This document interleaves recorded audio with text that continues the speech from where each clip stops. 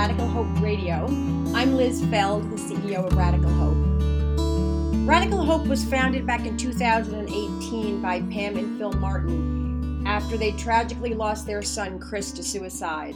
He was a junior at Gonzaga University at the time and had been suffering on and off for a couple of years with feelings of emotional and social isolation. And Pam and Phil founded Radical Hope to help build resilience in young lives and to address some of the challenges that they saw that not only in Chris, but in many young adults his age. So our commitment is to help young people connect and engage and feel empowered and improve their overall mental wellness.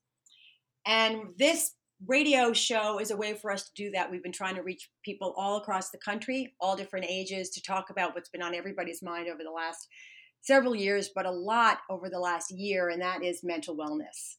So today I'm particularly excited to be joined by a partner of ours, the leader of Bring Change to Mind, which is one of the organizations that Radical Hope reached out to right from the beginning. They are committed to ending the stigma and discrimination surrounding mental illness. And their leader, Pamela Harrington, is here with us today, as well as Brooke Smith, who is a Bring Change to Mind student leader at Champlain Valley Union High School in Vermont. So welcome to Pamela and Brooke. How are you guys? Good. Thank you, Liz. Thank you so much for being here, and thank you for everything you've done. You know, Pamela, you have been so generous to me and to our organization over the last couple of years as we were launching and really getting our feet wet and doing a landscape survey of the kinds of programs that are operating both in schools and in communities across the country. So really, you've been a beacon of light for us because you've been leading an organization that has made a dramatic difference in the lives of so many young people. So thank you for that. And I'd love for you to share with our listeners, you know, how you got to Bring Change to Mind and what you're focused on right now. And then we can move on to Brooke and see what's going on at the school level. Sure. Thank you. I love the opportunity to talk about Bring Change to Mind. So I appreciate you bringing our story and our mission and our goals to your listeners. I have been with Bring Change to Mind for almost 10 years, almost the entire lifespan of the organization. Bring Change to Mind was founded in 2010 by the actress and advocate Glenn Close.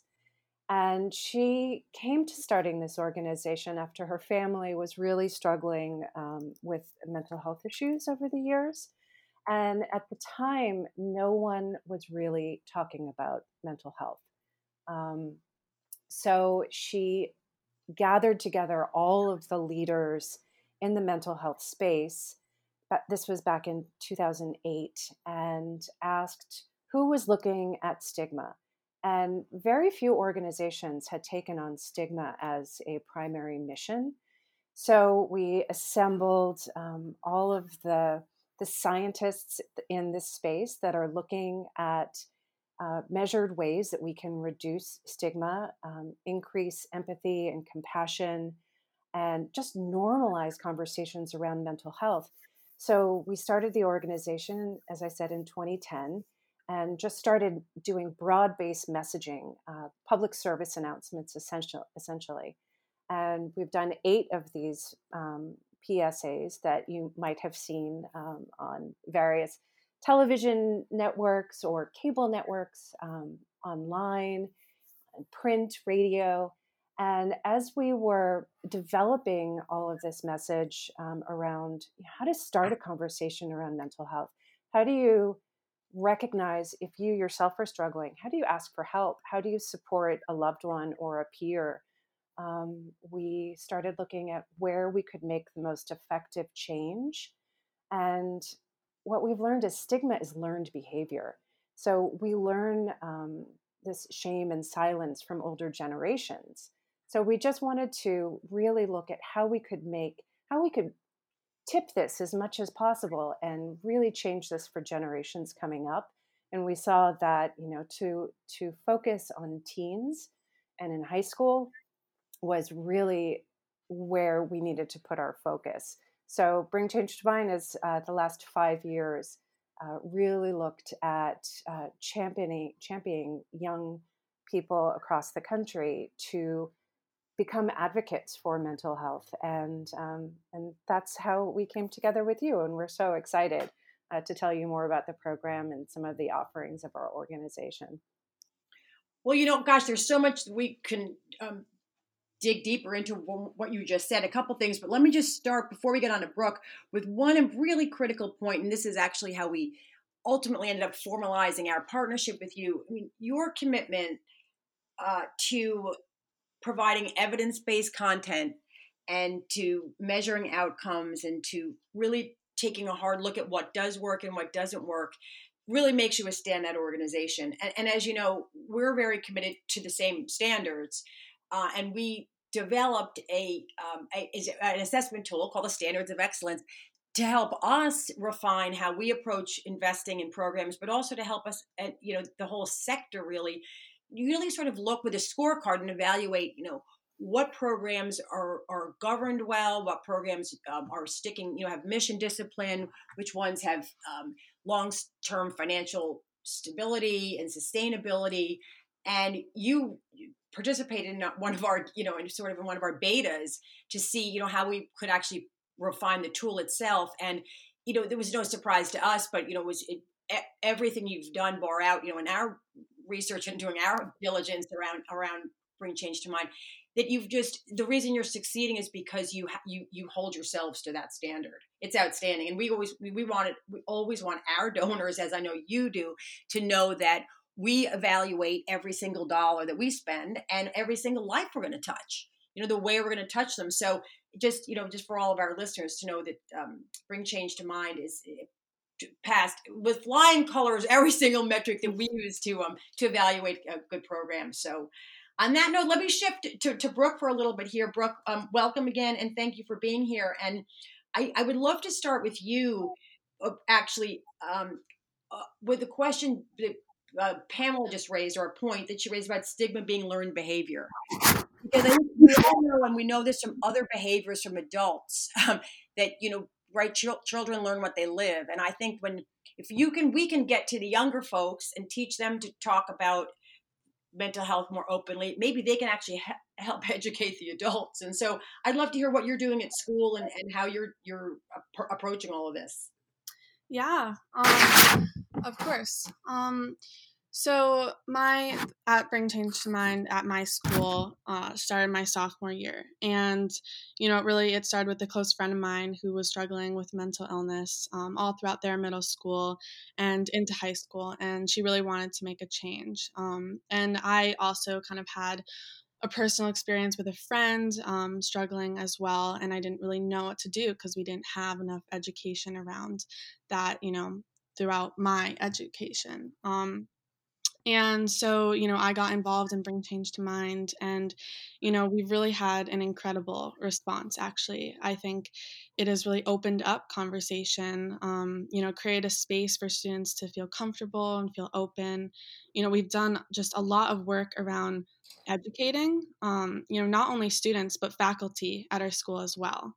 We've presented to teachers during their training, provided tips for how to integrate mental health into the classroom, be there for students. We also present to freshmen every year, on topics ranging from depression and anxiety, how to help a friend, self-care, treatment.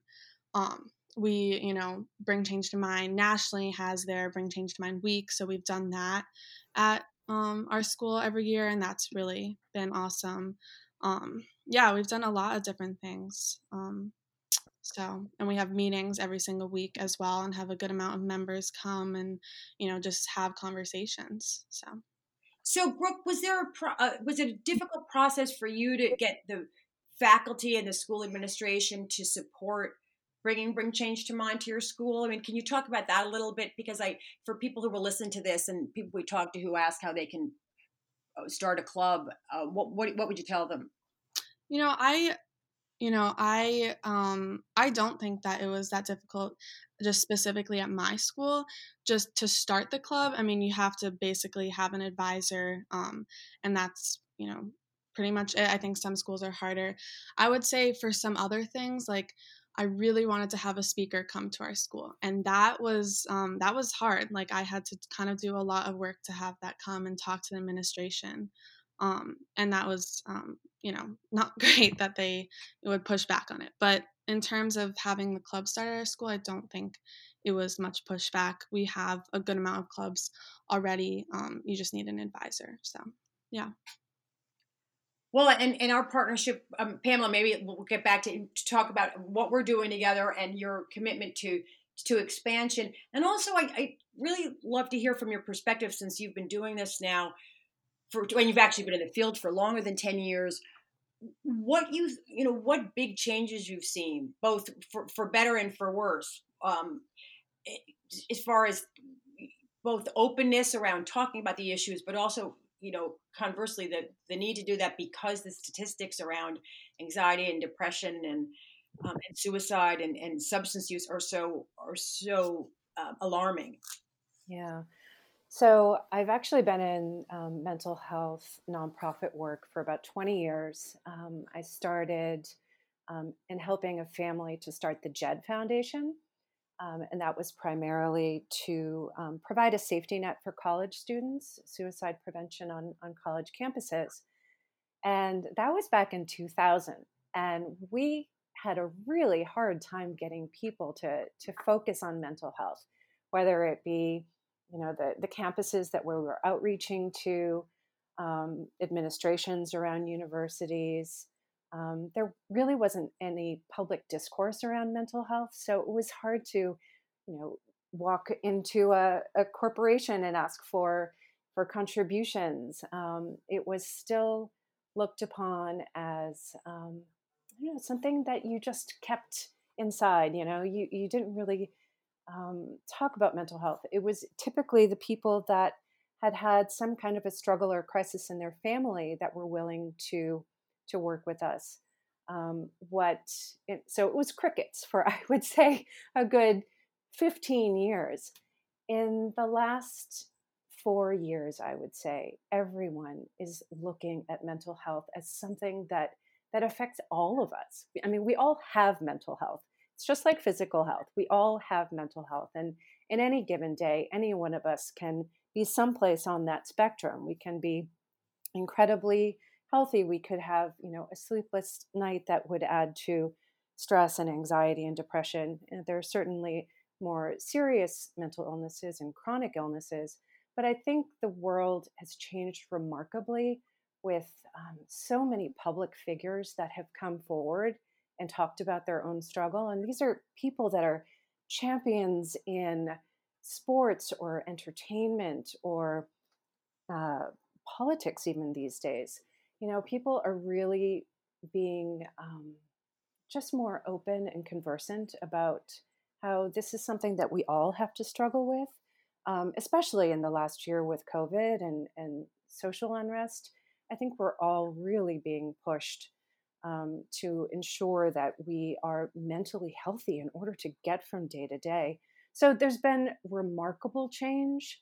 And I think this is a time where certainly, in the advocacy space, if we all just work together and collaborate, that we'll be able to make sure that, on so many different levels, whether it's policy and education, health systems, that mental health really is on par with physical health going forward. Well, no, and your point about working together is such a critical one, because in the broader nonprofit space, and certainly it's true in the work that we're doing, or people are, or every organization or every foundation is chasing donor dollars or chasing corporate sponsors. They're trying to get on television to draw attention to their mission. They're all actually going after. They can feel like, or it can feel like it's a competitive environment as opposed to an environment of teamwork. And I think you're absolutely right that the point here is that there is so much work to be done, whether it's policy reform, more research, more programmatic support at the local and school levels, and on, that we really have to find ways to partner. And I know that's the hallmark, certainly, of Bring Change to Mind, but it's also just the way you operate. And it shows in the results that you've driven that you seek out partners. Absolutely. I appreciate that call out. We cannot be all things to all people. We have chosen our niche of, messaging and empowering teens. We don't do direct service. We don't really do policy. So those organizations that are specialists in particular aspects of mental health, we want to work with as many organizations as possible to best uplift the communities that we work in. Well, it's I really want to talk to both of you about what role you think that social media has played and continues to play, whether it's online bullying or this whole idea that many, frankly, young adults, but it's true of all of us, tend to have two personas when it comes to social media, right? They have their real face that they live with every day with their families, and when they're hunkered down at work, and then they have their presence on Facebook and Instagram and Twitter and everything else that sometimes is quite contradictory, which can add a lot of stress to it's sort of living an inauthentic life. And then on top of that, there's all the bullying that goes on online. So how much of a factor do you think that is right now for people, even pre-COVID? Because this has been, social media is often the scapegoat for mental health challenges, particularly with young adults. And I guess, I'll start with you, Brooke. I mean, do you think it's a big factor? Yeah.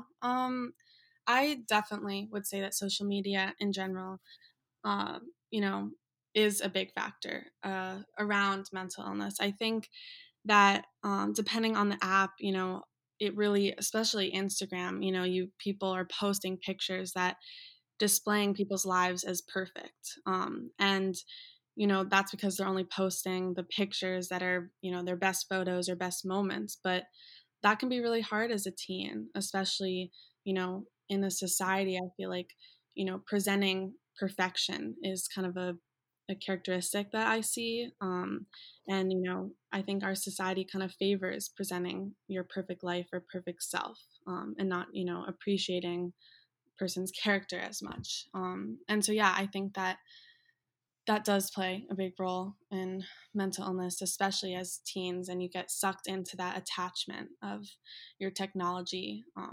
And especially in COVID times when it's somewhat isolating, not seeing friends, that can be difficult to just always on your devices. So yeah.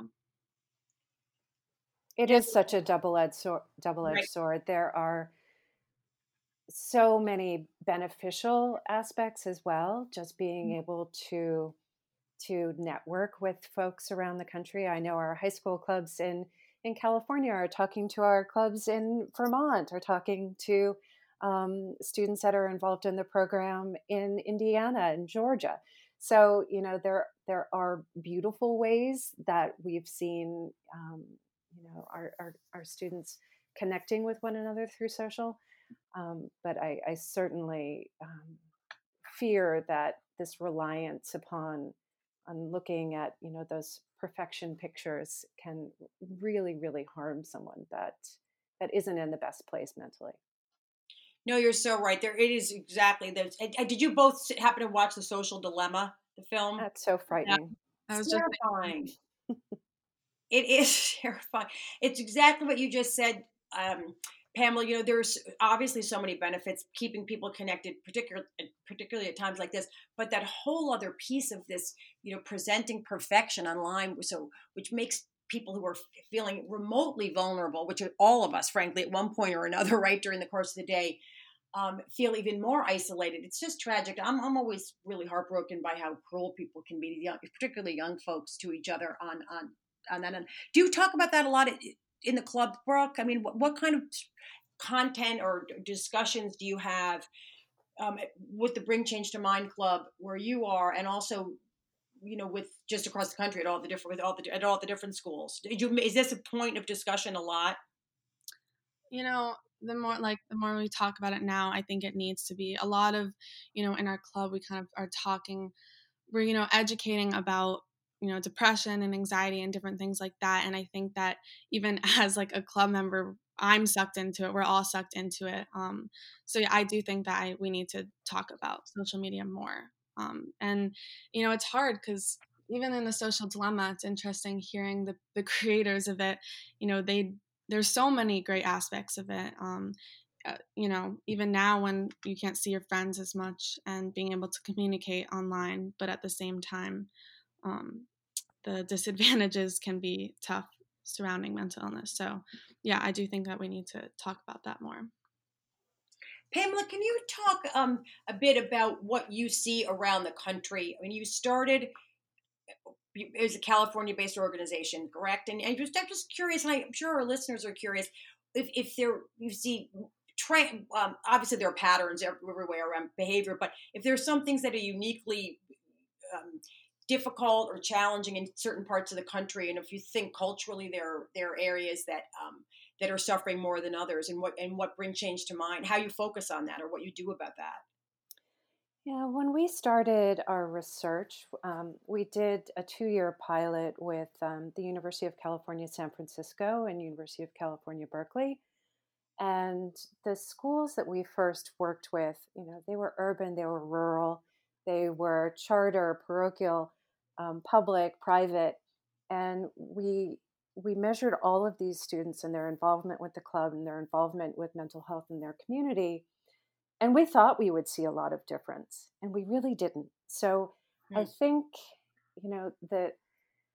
that all of these communities, as different as they may be, regionally, culturally, everyone struggles. Everyone really does. And I think that need for connection and hope and kindness and just really being open and honest and authentic is what ties everything together.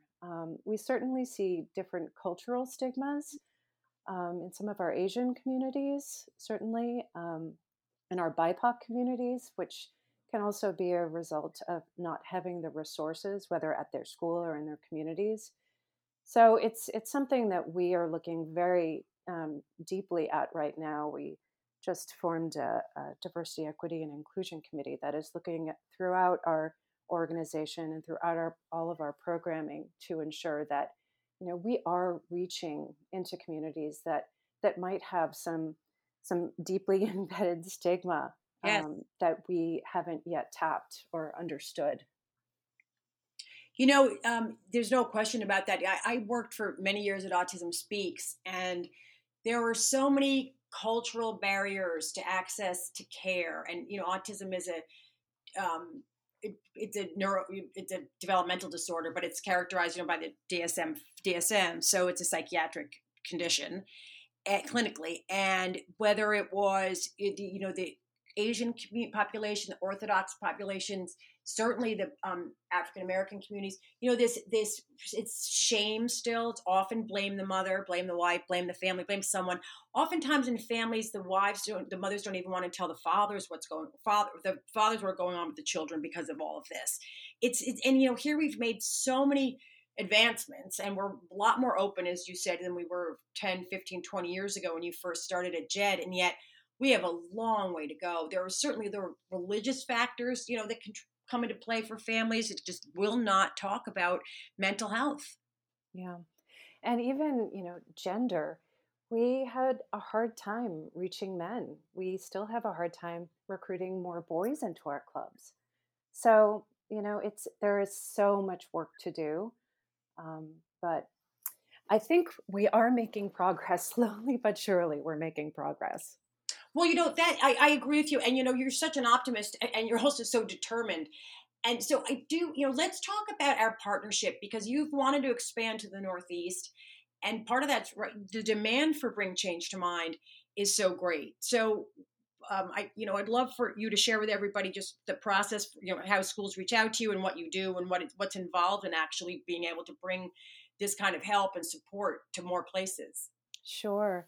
So, as I mentioned, we started about 5 years ago here in Northern California. We then expanded to Southern California. And since then, we're now in 6 primary regions. And we always have a wait list of hundreds of schools that are looking to start a club in their school or in their community.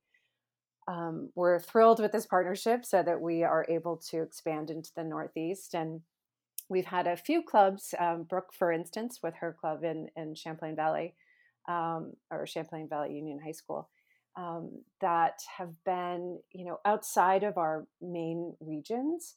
So the ability to now look at the Northeast and grow the number of clubs that we have. I think we're about 30 clubs right now, and we're hoping to expand, well, as many as we possibly can with the with the help of Radical Hope. But it's really, you can go online, you can send an email to Bring Change to Mind High School, and we'll have a regional coordinator in the region soon. It's now being overseen by one of our staff people here in California, but also one in New York.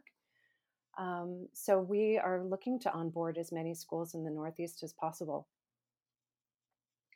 Well, and word just gets around, obviously, right? I mean, the fact the wait list just demonstrates, and I think that's a really positive thing. Or can you imagine? I mean, the fact that students themselves, the young people, are looking for this kind of help, I think is talk about progress. I mean, that's an enormous step.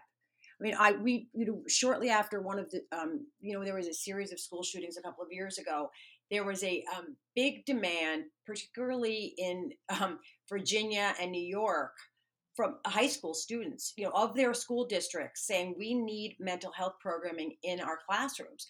And, the state, in response to that, both states actually ended up, and I think Florida was the third, mandating that the schools provide some kind of mental health support. And this varies state by state, as we know, in school district by school district. But back to your very first point about learned behavior, is the students are demanding it, or the parents and the schools have got to respond.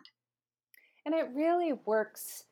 It works best when it is the students that want this. This is a peer-led club. I mean, Right. Brooke and her friends started this club. They are moving it forward every day with the help of a faculty advisor. We always have to have a faculty advisor.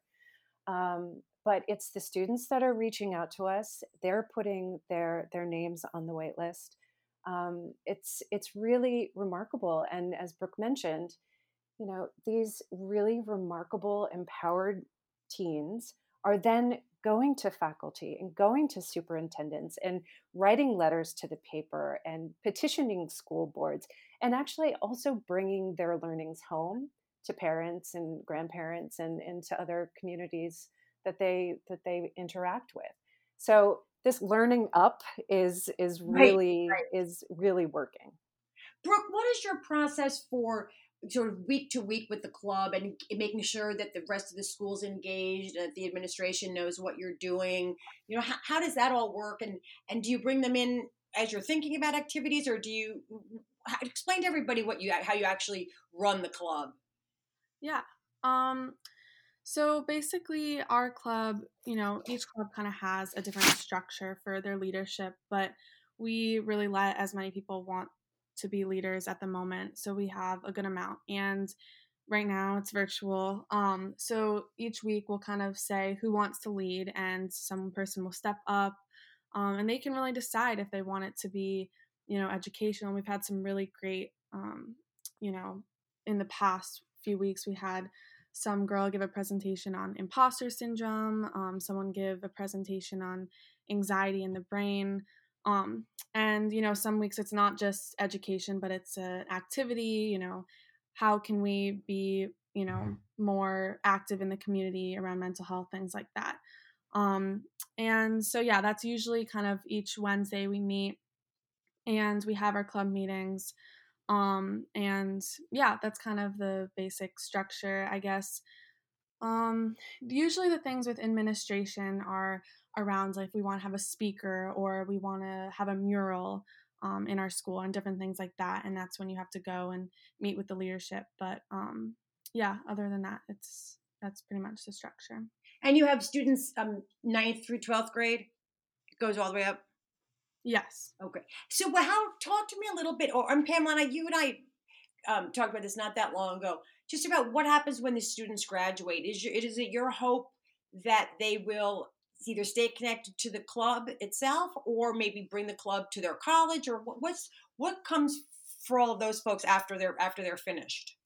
We just started a mentor program. So the recent graduates from the last 2 years, many of them had been with Bring Change to Mind, 4 or 5 years. So we started a mentor program so that those that graduate and want to stay involved, they can be part of. We have all these different committees. We have social media committees. We have activity committees, and they can either bring this to a workplace or their college if they're going off to university, and but they can also, wherever they end up, be kind of a conduit to the high school club that they went to, or one in the region where they have decided to go to university. So, we do remain connected, and it's our hope that, our students will stay with us and graduate. Maybe they'll become board members one day. We really want, to really engage and empower our students to stay with us and to bring this into their workplace one day. So Right, it's, exactly. yeah. Into their lives. No, there's no question, and the needs. It's like, frankly, when students graduate from fraternities and sororities, that network and the connection and staying involved, and of course, we want them to be donors, don't we? Eventually, yes. We do, yes. Do you feel, Pamela? You're so determined and focused and optimistic. Do you see any big things on the horizon? With where the field itself is going. Do you see any big breakthroughs? Just beyond the area of stigma where you're in, but or is there anything you'd like to see or that if you had a magic wand?